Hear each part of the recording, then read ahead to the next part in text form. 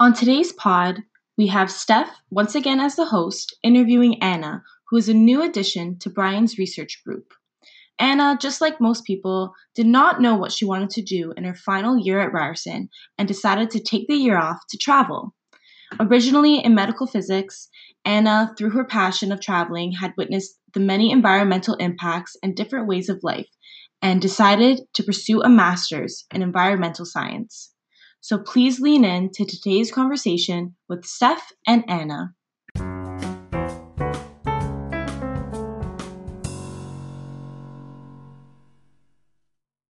Hello, everybody. Welcome back to the pod. Today we have Anna. She's a new addition to Brian's research group as a master's student, and she's studying environmental sciences. Do you want to say hello, Anna? Hi, everyone. Thank you for having me on, Stephanie. Of course. So since Anna's new to the research group, I'm really excited to get to know her since our interactions have been completely online. So why don't you give us a little introduction? Like, tell me about your role at Ryerson, what you do. I'm just starting with Brian technically in the fall, and I did my undergrad at Ryerson. I finished last year. I graduated in the spring 2019 from the medical physics program, and I wasn't exactly sure what I wanted to do next, so I took the year off, and I took the year off to travel, and I slowly realized the environmental impacts of traveling and just seeing different ways of life, and I decided to pursue a career more in the environmental sciences. And Anna and I were just talking about this previously, but I just thought that was so interesting that she's studying environmental sciences. I think it's something that's kind of overlooked and it's kind of a niche. It's really interesting. And also, just so you guys all know, today we're going to be focusing, because Anna spent a bit of time abroad. We're not going to be as similar to the other podcasts today. We're going to be asking her a little bit more about her travel experiences. So Anna, why don't you talk to us about, personally for myself, I feel that it's very difficult. Most people are like, should I take a year off? Should I travel, or should I just apply to grad school? Like, how did that go for you? And how did you decide that, okay, this is what I'm going to do? Yeah, so starting in my program, everyone was either kind of, I'm going to med school with that mindset right away. And then for a lot of them, it was I don't really a lot of them were almost too worried to broaden their horizons and apply to other places. So a lot of them continued either just within physics as a master's, like pure physics, or staying in the medical physics community, which is great. A lot of people do want to be medical physicists. But not only did I realize I didn't want to be a medical physicist, I just had no clue what I wanted to do. I started out being a 15, 16-year-old. I was like, oh, I'll go to med school because my mindset was there's either lawyers, doctors, engineers. I had very few avenues that I thought was kind of the way to success. And slowly as you go through high school and then into university, you start to realize there's so many more options out there, obviously, especially for our generation. But I just realized medical physics itself is fascinating to me, but medical physics was just not exactly what I wanted to do for the rest of my life. And I couldn't bring myself to apply to continue on from my undergraduate thesis. I could have continued on to do my master's, and I just felt like I don't want to do this for the rest of my life, or at least for the foreseeable future. And I was raised by parents who met traveling, and my dad travels for his work. So travel was always, and just in my family in general, it's a big aspect of our lives. I think the first time I traveled on my own, I was 16 or something. So it's just always been something that's been there. And I'm fortunate enough that I live at home. I would commute to Ryerson for undergrad, and I could save my money, and that's what I would use to travel with part-time jobs and stuff. So yeah, I saved up and I decided I'd rather travel for the year. This is kind of, because once you do your master's, I find that you're either continuing on to your PhD, which is great, or you've made connections in your master's that will give you job opportunities, and you can't kind of put your life on hold after you've made all these connections and say, for a year, I'm not, I'll call you in a year. So especially because I knew that I wouldn't be doing medical physics at least. I knew that there'd be this was my one opportunity to kind of take that year and travel. And that's why I'm choosing it. And you chose probably the best year to go travel, Yeah. because I don't think we're I going to be know. able to do that for a while now. But anyway, that's just so amazing. That's so inspiring, because I feel that people are always in such a rush to just get everything done. And I guess it's society that puts that pressure on us. But sometimes it's like Yeah. you just took a year off and you just traveled, and Yeah. that's just so amazing. Do you want to tell us a little bit about like where you traveled to? Yeah. So I have a little bit of that adrenaline seeking gene, if you want to call it that. And I had been to Europe a few times, either like I was lucky enough to travel with like my parents through work, or I went on my own a few years before all of this. I had been to like China and Southeast Asia, and I was like, I'm going to be traveling I left May and I came back December, and then I went again a bit earlier this year, but obviously had to cut that short. Oh, yeah. Yeah, so when I was going to leave in May, I'm like, I want to go somewhere new. I wasn't sure where, and the Middle East always fascinated me, and Africa is like so not traveled by, you know? It's And I so started sort of, untouched.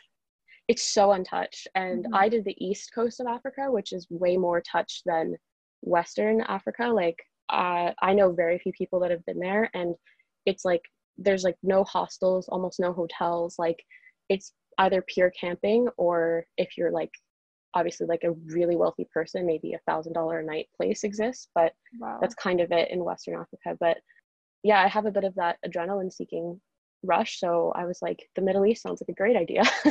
And yeah, and then I just continued from Egypt down to South Africa. That was my route last year. And so did you go by yourself or did you go with family I was or on my friends? own. I was totally on my own. My mom actually met me in Kenya for Wow. 10 days. Yeah, but no, other than that, I was totally on my own. So Yeah, you traveled as a young female by yourself to the Middle East and Africa. yeah, yeah, That's scary. You really do like the adrenaline rush, because I yeah, would never be able to do that.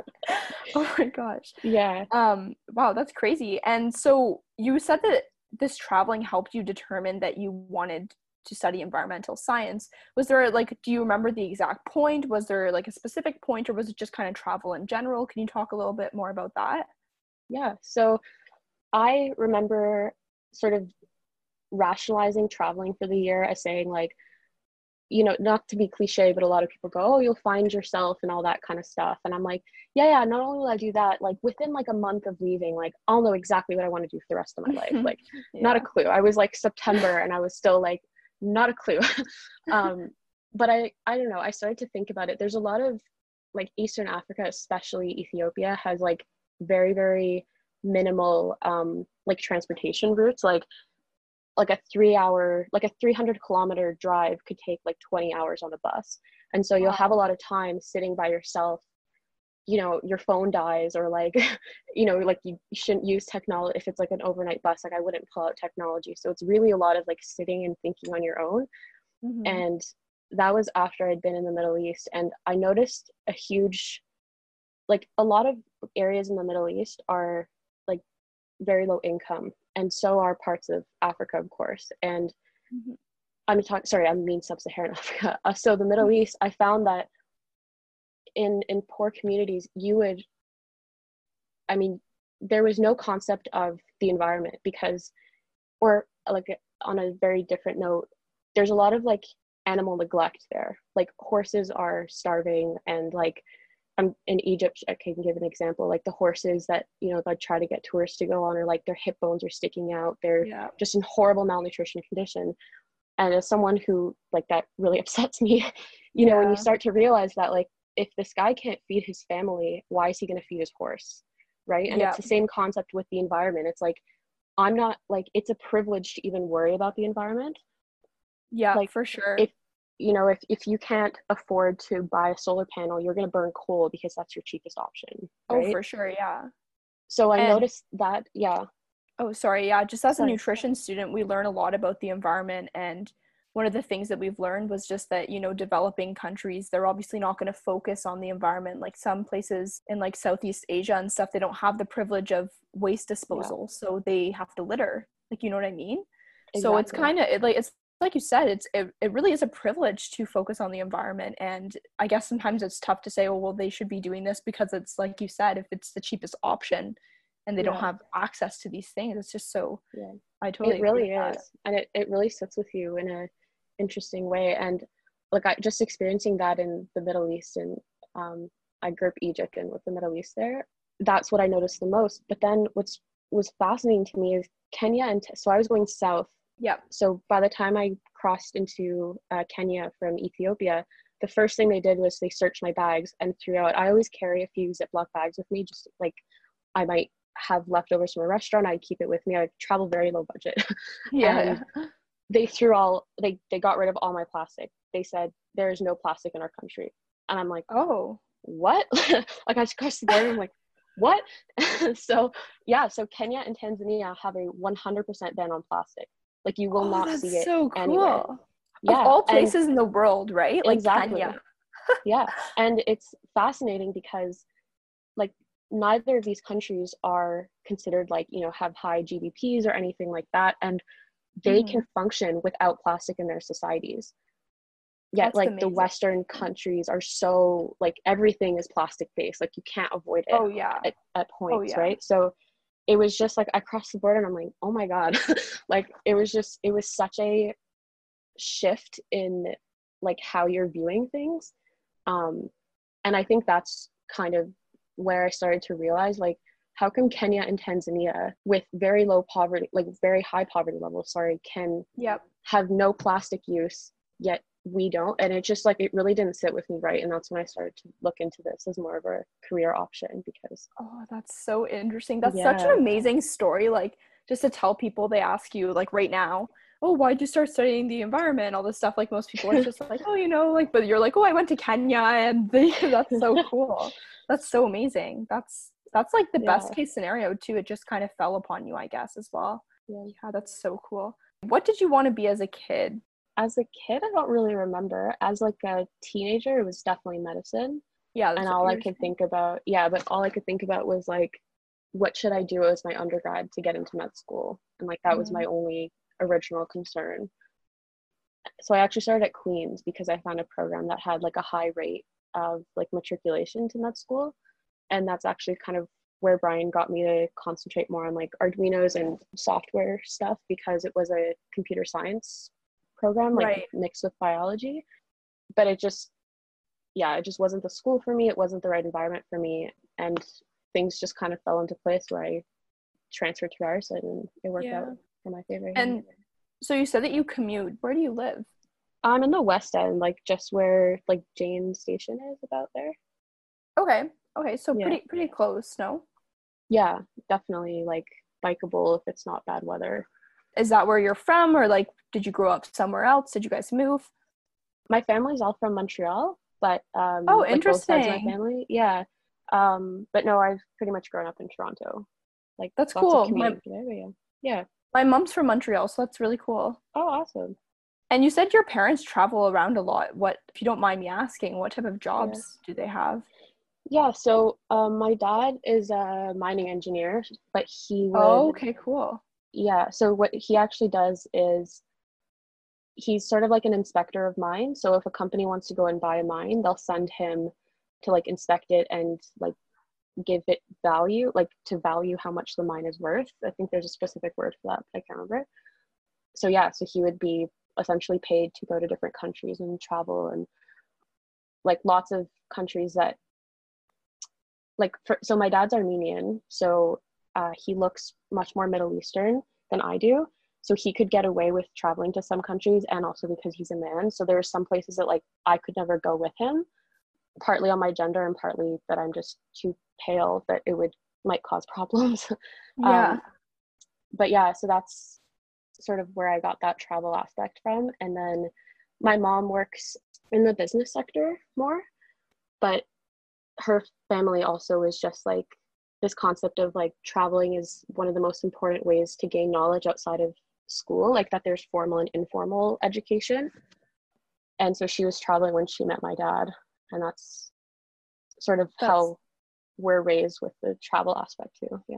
That's so cool. Yeah, my parents are super into traveling as well, and I mean, we don't go overseas that much, but yeah, they're always encouraging it as just like a great way to learn and stuff. That's Yeah. so interesting. That's lucky. So you were able to travel along with your dad to some places, right? Yeah, to quite a few. I was lucky enough. Cool. You said that you were originally wanting to go to med school, so were you a good student then, or how did you find your undergrad? And you said you had some, like, I guess some struggles with transitioning to Queens and coming home. Like, how did you find that journey?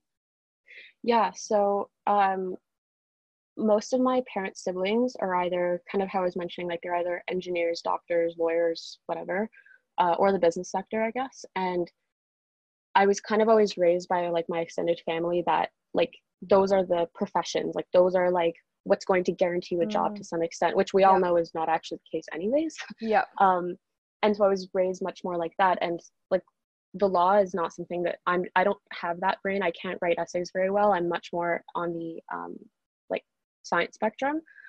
And so I thought, yeah, medical school, like that would be my best option. And so applying after, I mean, I'm sure you went through the same process. You know, you're like applying in grade 12 to look for a school. And when you're looking at med schools, I think the average, I don't know for sure if it's exactly this number, but I vaguely think it's about 5 or 6% of students who apply from most like life science programs and stuff get in.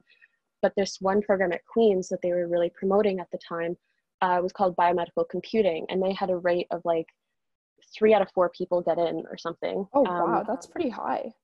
It is, except they didn't mention that very few people actually end up graduating from the program. Yeah. Most leave because It's it's like a like graduate class of yeah, 10 people. yeah. So you end up graduating with a BSc and a BComp, like a Bachelor of Wow, Computers in that's 4 years. intense. It's very, very intense. And I thought, you know, worst comes to worst, if I don't get into med school, computer science is like obviously a skill Yeah. that's important to have. Yep. Um, but I got there and for me, just Queens wasn't the environment for me. And the program was just like the average course, I think, or the amount of courses you take per semester is like 5 courses, and theirs was 8 or 9. Oh my And gosh. and like I know my limit, and my limit is not 8 or 9 courses a semester. It was just not going to work for me. That's brutal. Oh my it god. was so brutal. And now it's on the rise. Like I have a lot of friends who are have younger siblings who are just starting undergrad, Yeah. and like it's a huge up and coming field now, like biomedical engineering, computing. But yeah, I switched to Ryerson, and because the way they switch you is you don't actually choose which science you're in originally. And I actually took my first physics course at Ryerson. I never took it in high school, and I just fell in love with it. I fell in love with how straightforward it was. Always 2 + 2 is 4. There's no room for like Yeah. interpretation, and that's what I just fell in love with it and switched into physics. And that's what I That's got to where I am.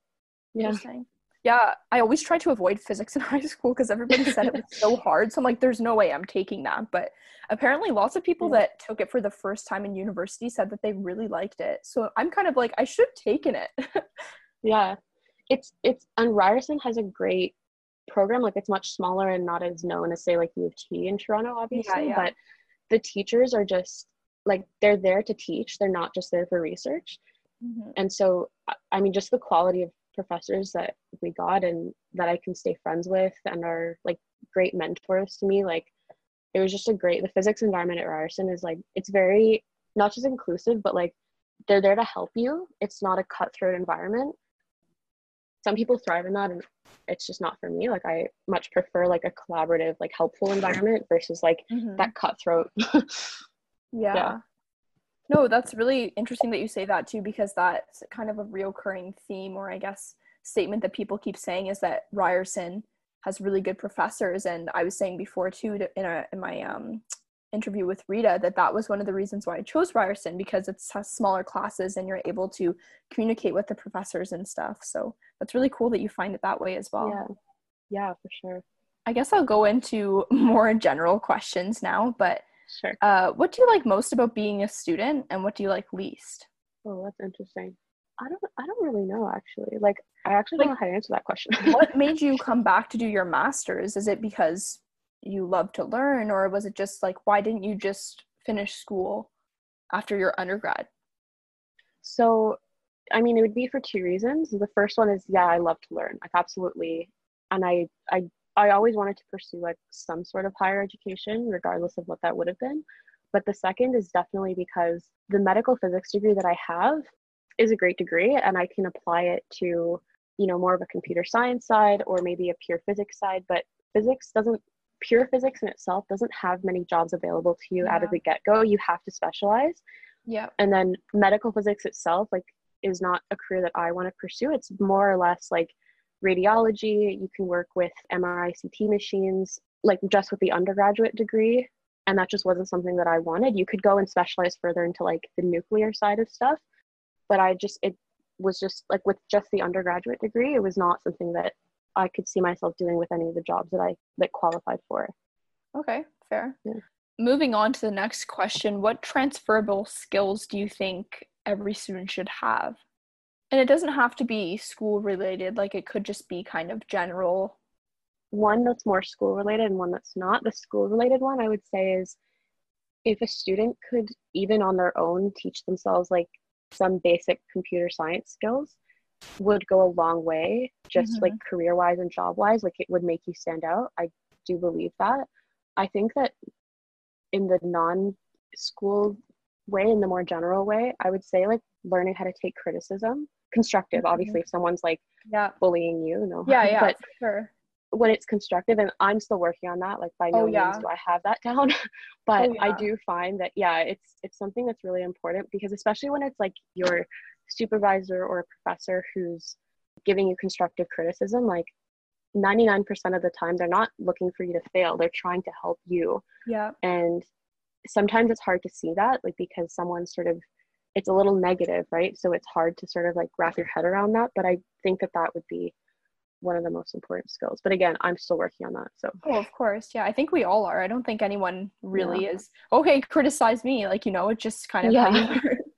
But I think those are really good points. I don't think anyone said that before, but the computer science one, I was gonna say, like, I could definitely benefit from teaching myself some computer science stuff, because I never know what I'm doing with my laptop, and I could definitely become more techie. And I think that is really important too, just with especially from starting to work from home. And I feel like we're going to be taking on such like a bigger technological, I guess, stance. I'm not too sure, but I definitely think that's a really good point as well.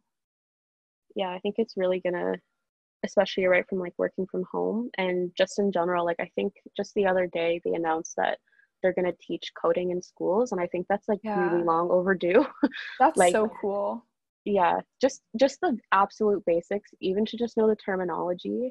It's like, I think it would be really important for students. Oh yeah, I think that's really interesting. I think that's a really great idea. I remember they used to do the tech course in my high school. They taught you how to like type and stuff. And I feel like that's kind of redundant now, because everybody kind of knows how to type. So maybe they need to replace that course with the coding course. That's so cool. Yeah. So now I'm going to move on to the rapid fire section. And these questions are more, they're like smaller questions, kind of easier to answer. Not always easy, maybe not easy, more simple. So you can respond with 1 word, 2 words, 1 sentence, whatever. It's not as deep of questions. So just give me your best response for them, and we'll just go through them a bit quicker. So what factoid do my colleagues know least about me? I used to be a professional dancer. Oh, interesting. What type of dance? A contemporary. Okay, cool. And do you still dance now, or do you just do it on the side or something? Oh, it's been on the side for a while, but it was, I went to LA for a little bit to try to pursue it after Queens, because I wasn't sure if I'd transferring universities is not very easy. And the lifestyle is not for me. It's very, very high paced and high strung, and it wasn't for me. Science is definitely more up my alley, but it was a fun experience. That's such a great experience too. At least you gave it a shot, right? Now you know. I definitely know. What famous person, current or otherwise, would you most like to go to dinner with? Ooh, who is that comedian? He passed away. Robin Williams? Yes, thank you. Probably him. And why is that? I just always appreciated his style of movies, and just what I know about him as a person. I would have liked to have dinner with him. I just think of Jumanji, the original one. Have you seen that movie? No, I'm thinking more of like Dead Poet Society and those movies. Oh, okay. Yeah. I was thinking of like a child movie that I was thinking Miss Doubtfire and stuff. He was in that, right? Yeah, he was in Yeah, those I'm too. thinking of those movies. He was a great actor. What is your favorite food? Anything Italian, pasta, pizza, I'll eat any of it. I have a good question though, specifically for you. When you were traveling, what was your favorite place? Like which place had the best food? Oh, Lebanon. Absolutely. Lebanon. Yeah. It's Okay. so good. Yeah. Oh, okay. Yeah. I could totally relate to that. What is your favorite beverage? Wine. But if it's not alcohol, probably just like tea. No, what type of wine though? That's the question. Oh, okay. I wasn't sure if it was supposed to be alcohol or not. No, it's definitely okay. White wine, like Pinot Grigio. Pretty much any white wine I like. Yeah. Okay, what's your favorite color? Pink, maybe? All right, complete this Yeah. sentence. If I was not a master's student, I would like to be An astronaut. Oh, so many people Absolutely. said that. Really? That's so cool. Yeah, so many people said that. That's so interesting. Yeah. Astronaut, it always scared me. I was like, what if you got stuck or something? I think that, but I also just, it's like the next step for me, like adrenaline wise. Like I just love that stuff. Doing your adrenaline, I swear. Next time you go, have you gone skydiving or anything like that?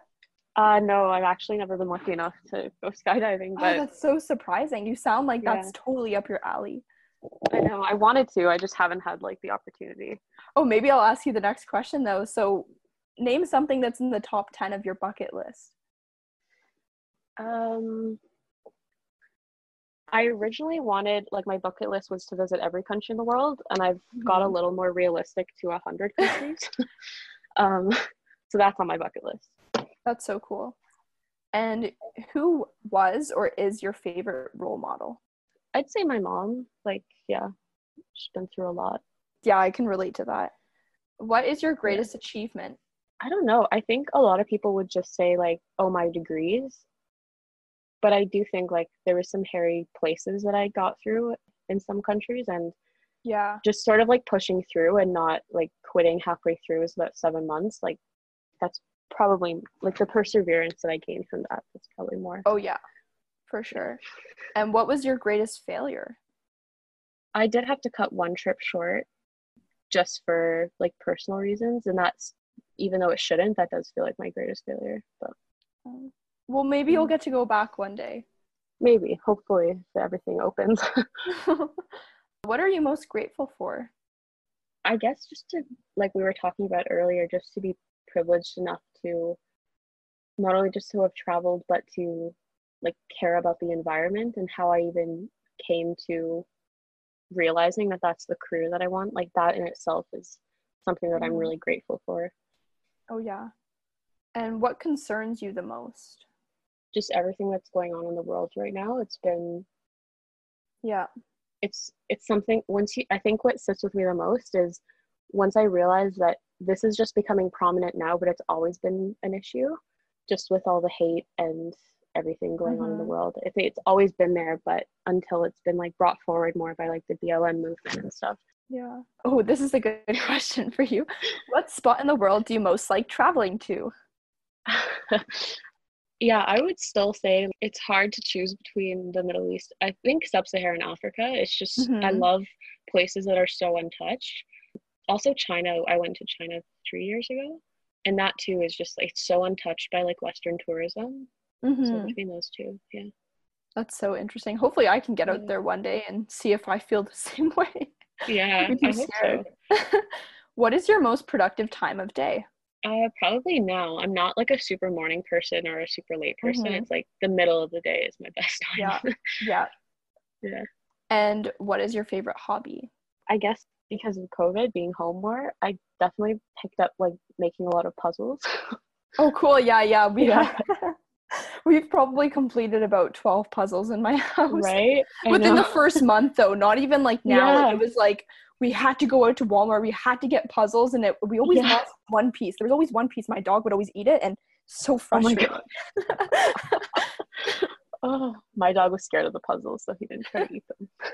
It's always that one piece. If you lose one piece, Yeah. you're just pissed. You just can't finish it. Yeah. What piece of advice would you give your second year self? Oh my God, second year self. I was such a different person second year. Right? I don't know. I would probably say like I'm actually not totally sure. Maybe like I kept trying to pursue like too many minors at once and I Yeah. never actually got to complete them. So maybe to like focus in more. I'm Mhm. not really I don't really know actually. No, that's okay. That's okay. It's Yeah. a tough question, to be honest. Yeah, since I know in your I guess it was the student panel, you answered a bunch of questions on COVID. I think I'm gonna skip over those for today. And Okay. we've been talking for a while, so we should probably wrap it up just in the interest Okay. of time. But I'm gonna ask you this one last question. Hopefully it's not too difficult. Do you have any piece Okay. of advice or quotes that you live by that you'd like to share with the listeners? Anything I've learned recently through being home all the time is really to like get my health in check. And I used to concentrate, like long story short, I used to concentrate too much on like specifically the way that I look as a sign of how my health is, instead of concentrating on like all the nutrients that I'm eating and like that exercise is just good for you, not that it's like to look a certain way. Yeah. And that's not so much a piece of advice because it's so much easier said than done, but like when you're ready to like come to that point in your life where it's about your health and not about maybe like how you're thinking you look, it's really eye-opening, but it's also you realize how much more of like a long-term aspect it is in your life. Weight-free health, weight-free nutrition. Yeah, and you probably know so much more about that than me. Oh, no, of course. It's just I feel like it's something that's not talked about enough, and I'm really happy that you brought that up because the loss of weight should be a byproduct of your health, not so much the end goal, you know? Yeah, exactly. If that's what you're interested in. But yeah, that's a really good tip. Yeah. And I had a really fun time talking to you, and now I know you a bit better, and now everybody else. Yeah. Yeah, I'm so happy that we got to talk. I think I'll probably contact you and talk to you more about the traveling because that's so interesting to me. Any questions ever? Yeah, please. Yeah. Yeah. And I just want to say thank you so much for being on the podcast. Well, thank you for having me. Okay.